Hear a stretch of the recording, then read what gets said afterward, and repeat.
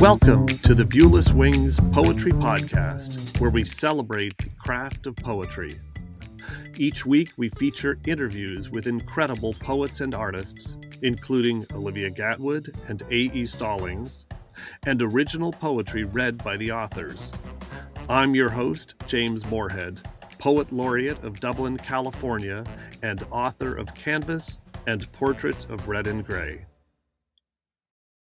On this week's episode of the Viewless Wings Poetry Podcast, I'm excited to preview the Viewless Wings booth at the Bay Area Book Festival coming up Sunday, May 7th in Berkeley, California. Our booth will feature 4 San Francisco Bay Area Poets Laureate, including me, and you'll hear selections of their poetry in just a moment. You can find us in the outdoor fair in Martin Luther King Jr. Civic Center Park in Berkeley, in booth number 96, along with adult and youth program stages, an expanded family fun zone, and over 200 exhibitors and food vendors. I'm excited to share 3 selections from my new book, The Plague Doctor, a mesmerizing collection of eerie, image-rich poems that explore the fleeting nature of existence and friendship, inspired by the world of art and artists. Each of the Poets Laureate will be signing and selling their books, and we'll have poetry readings every 15 minutes. My name is James Moorhead, Poet Laureate of Dublin, California, and here are 3 selections from my new book, The Plague Doctor. She is San Francisco, in shades of pink and blue, a painted lady with combat boots and attitude. She wears sweatshirts in summer chilled by salt-soaked fog spilling over evening tides. You might catch a glimpse of her rollerblading across the Golden Gate as you sail beneath suspended steel into Pacific swells. She is portraits in De Young, a cable car's clang, a skate punk sprayed in neon green who runs from bay to breakers or swirls around a rainbow flag on Market Street in June. She is San Francisco, spun with threads of sunset hues and wisps of endless dune. This poem first appeared on the San Francisco Chronicle's Total SF podcast. Next I'll read a poem that first appeared in Prometheus Dreaming. That time I was left for dead downstage. 8th grade, my big break. The play was something Western. I had a single line and every actor's dream, a dramatic death. I had to learn how to act with a beard glued on in pieces, the fake hair tickling the bottom of my nose. I wore it home for a day to get used to the feel. My family swallowed giggles during dinner. Opening night approached. My heart raced, imagining the curtain opening on 100 seated shadows. That single line I kept forgetting. Whispers from the director. Time ran out. Hurried discussions. It was decided. My debut line was cut. With a full beard glued on in pieces, tickling the bottom of my nose, a long black coat and top hat, boots 1 size too big. I walked into the spotlight, said nothing, was shot and left for dead at the edge of the stage. I remember lying there, unable to move, eyes closed, silently mouthing my line over and over and over, sensing classmates' footsteps, avoiding my corpse. The final poem I'll read from The Plague Doctor is Memento Mori Evermore. The Battle of Evermore starts to play. Jimmy Page on mandolin, each phrase filled with melancholy, voices in ballet, a duet sung years ago, haunting still.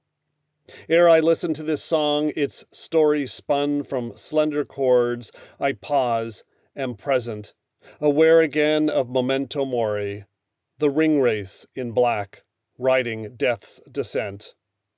They scatter with the refrain, bring it back, incanted with such sorrow. Plant's rich voice replaces silence, attacks as if knowing there is no tomorrow. Eyes close, tears well. I'm lost inside each verse until notes fall and in darkness disperse. My name is Kate McCarroll Moore, and I'm the former Poet Laureate for the city of San Ramon. The poems I'm about to read come from my book, Alpha Poetica, a poetry primer for the everyday poet. These are 3 linked poems called Trilogy, and they're inspired by the first time I visited Ireland. Looking out the windows of the airplane over Dublin, I felt a sensation I'd never felt landing anywhere before. Home. That's all I could think. I'm home. Every man on the street looked like my grandfather. Every store clerk was my cousin. The streets, alleys, shops all felt so eerily familiar. I know this place, I thought. I've been here before. This is Changeling. The sea churns green below, and there are sheep along the runway. I imagine changelings here as we skid to a stop. No words, just the odd sensation of home in this place I've never been. Home, in the place they left, driven out by famine, propelled by hope. Their blood runs through me and recognizes home. Home. In the morning, I'll get up early, walk to the corner cafe, buy an Irish Times, order tea, and pretend to read the news, imagining this kind of life, imagining home. Home. You have the map of Ireland on your face, they said when I was growing up. I'll take you home again, Kathleen, my father sang. He sang Tura Lura Lura, that's an Irish lullaby. And this is I'll Take You Home Again, Kathleen. Walking the streets of Dublin, I see my grandfather everywhere, the shock of white hair and the prominent chin, the eyes that twinkle like a cliché. There he sits in Kennedy's and at the bus stop next to Oscar Wilde. He's the doorman in silk top hat and tails, opening the taxi door outside the Marian Arms. He's playing fiddle on the steps of St. Anne's. I am here in this place his father left, driven out by famine, the terrible hunger, propelled by hope, the great hunger. He came across the ocean, my grandfather's father, packed in steerage for a month with the dead and the dying, so that my grandfather could be born and sit in his house drinking tea, spooning marmalade, giving life to my father who gave life to me, so that I could make a one-day voyage in business class, watching movies, sharing a 3-course meal, knowing nothing of sacrifice and suffering, still hungry, longing for home. And finally, this is Alone in the Dublin Writers' Museum. Outside, a steady rain pounds on leaded windows in haunted Parnell Square, awakening the ghosts of Behan, Beckett, Swift, and Wilde. I wander hallways in fading light, a specter moving slowly across splintered floors, opening doors that creak and moan, revealing rare and ancient manuscripts, gathering dust in dusty rooms, a trove of leathered, weathered artifacts left open and untouched. Silenced voices, now released, whirl from floor to ceiling. Dracula and sweet Molly Malone, alive, alive, oh, once again, swirling, rattling, crying out, the center cannot hold, just me and all these ghosts. Hi, this is Sarah Kabrinsky. I'm going to first read a couple of poems from my book, Nighttime on the Other Side of Everything, and then I'll read another wee one that's not in the book. Whodunit? Number 1. Ms. Scarlett in the bathroom with a tampon. 2. Colonel Mustard in the kitchen with a chicken leg. 3. Professor Plum in the library with my thesis. 4. Mrs. White in the bedroom with her smile. This next poem is called Below Stairs. When we wake, dreams fall from our bodies and gather at our feet. Humble servants bowed so low in their humility, they become invisible. Yet they stay with us through our days, eager to please and obey, a feeling we can never quite shake, if only we would let ourselves see them. And my last poem is called Pockets. I like your dress. Thanks. It has pockets. And what do you put in your pockets? Whatever I don't feel like holding in my hands. And what do you hold in your hands? Whatever I need to complete the task at hand. And what is the task at hand? To learn how to confidently accept compliments. What do you mean? Well, you told me you like my dress. I do. Thanks. It has pockets. Hi, Kimi Sugioka here. Happy to be reading for James Moorhead's Viewless Wings Poetry Podcast. Thank you. I'll read you 3 poems. Year of the Water Rabbit. Year of the rabbit hops in, auguries of ease, peace, benevolence, disguised in ravaging rain, floods, falling trees, mudslides, drenching our streets, quenching our reservoirs. Rabbit tosses poems across the floor, bat paws kick the door open with trickster wisdom. Rabbit's nose twitches, smells possibility, in swatches of accountability, in snatches of inclusivity, in patches of intersectionality, in stitches of reparations.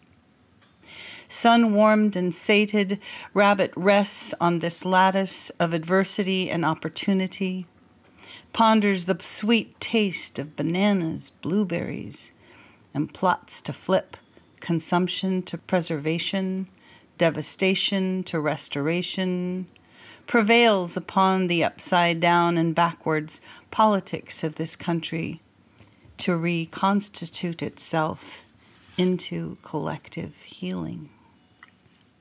The day before my birthday, I sit with coffee, scavenging the scarred edges of dreams for prophecy. Sort through the mundane for a glimpse of the eternal, like 200 sea turtles sleeping on sun-warmed sand, or pigeons parading beneath an outdoor table, hoping for crumbs. Lightning bugs and water dogs, the crisp white pages of a new journal, the smell of night-blooming jasmine. The waves say rise and release, the redwoods say believe, even though the godwit hobbles on one leg and a tangle of death awaits. When twilight kicks up a moon that threatens to envelop the sky and stars poke through just as I open my eyes to scrutinize the possibilities of 65. And this is Colors of Spring, or the Earth's Promise. Come wrap yourself in the colors of spring, yellow, purple, pink, chartreuse, that we may begin again. After the wind, rain, and floods, the hills, plains, and deserts burgeon with blooms. Wild iris, lupin, seep monkey flower, buttercup, rattlesnake grass, tree anemone.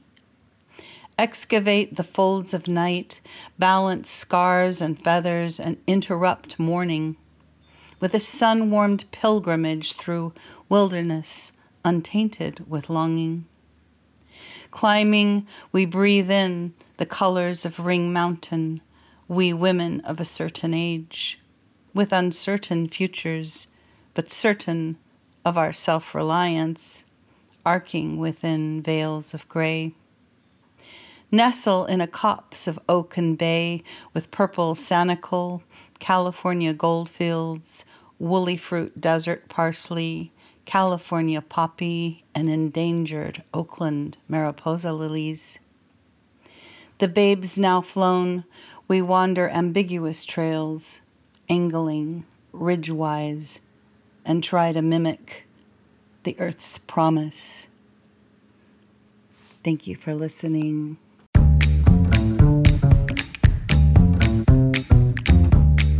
The Viewless Wings Poetry Podcast is written and produced by James Moorhead.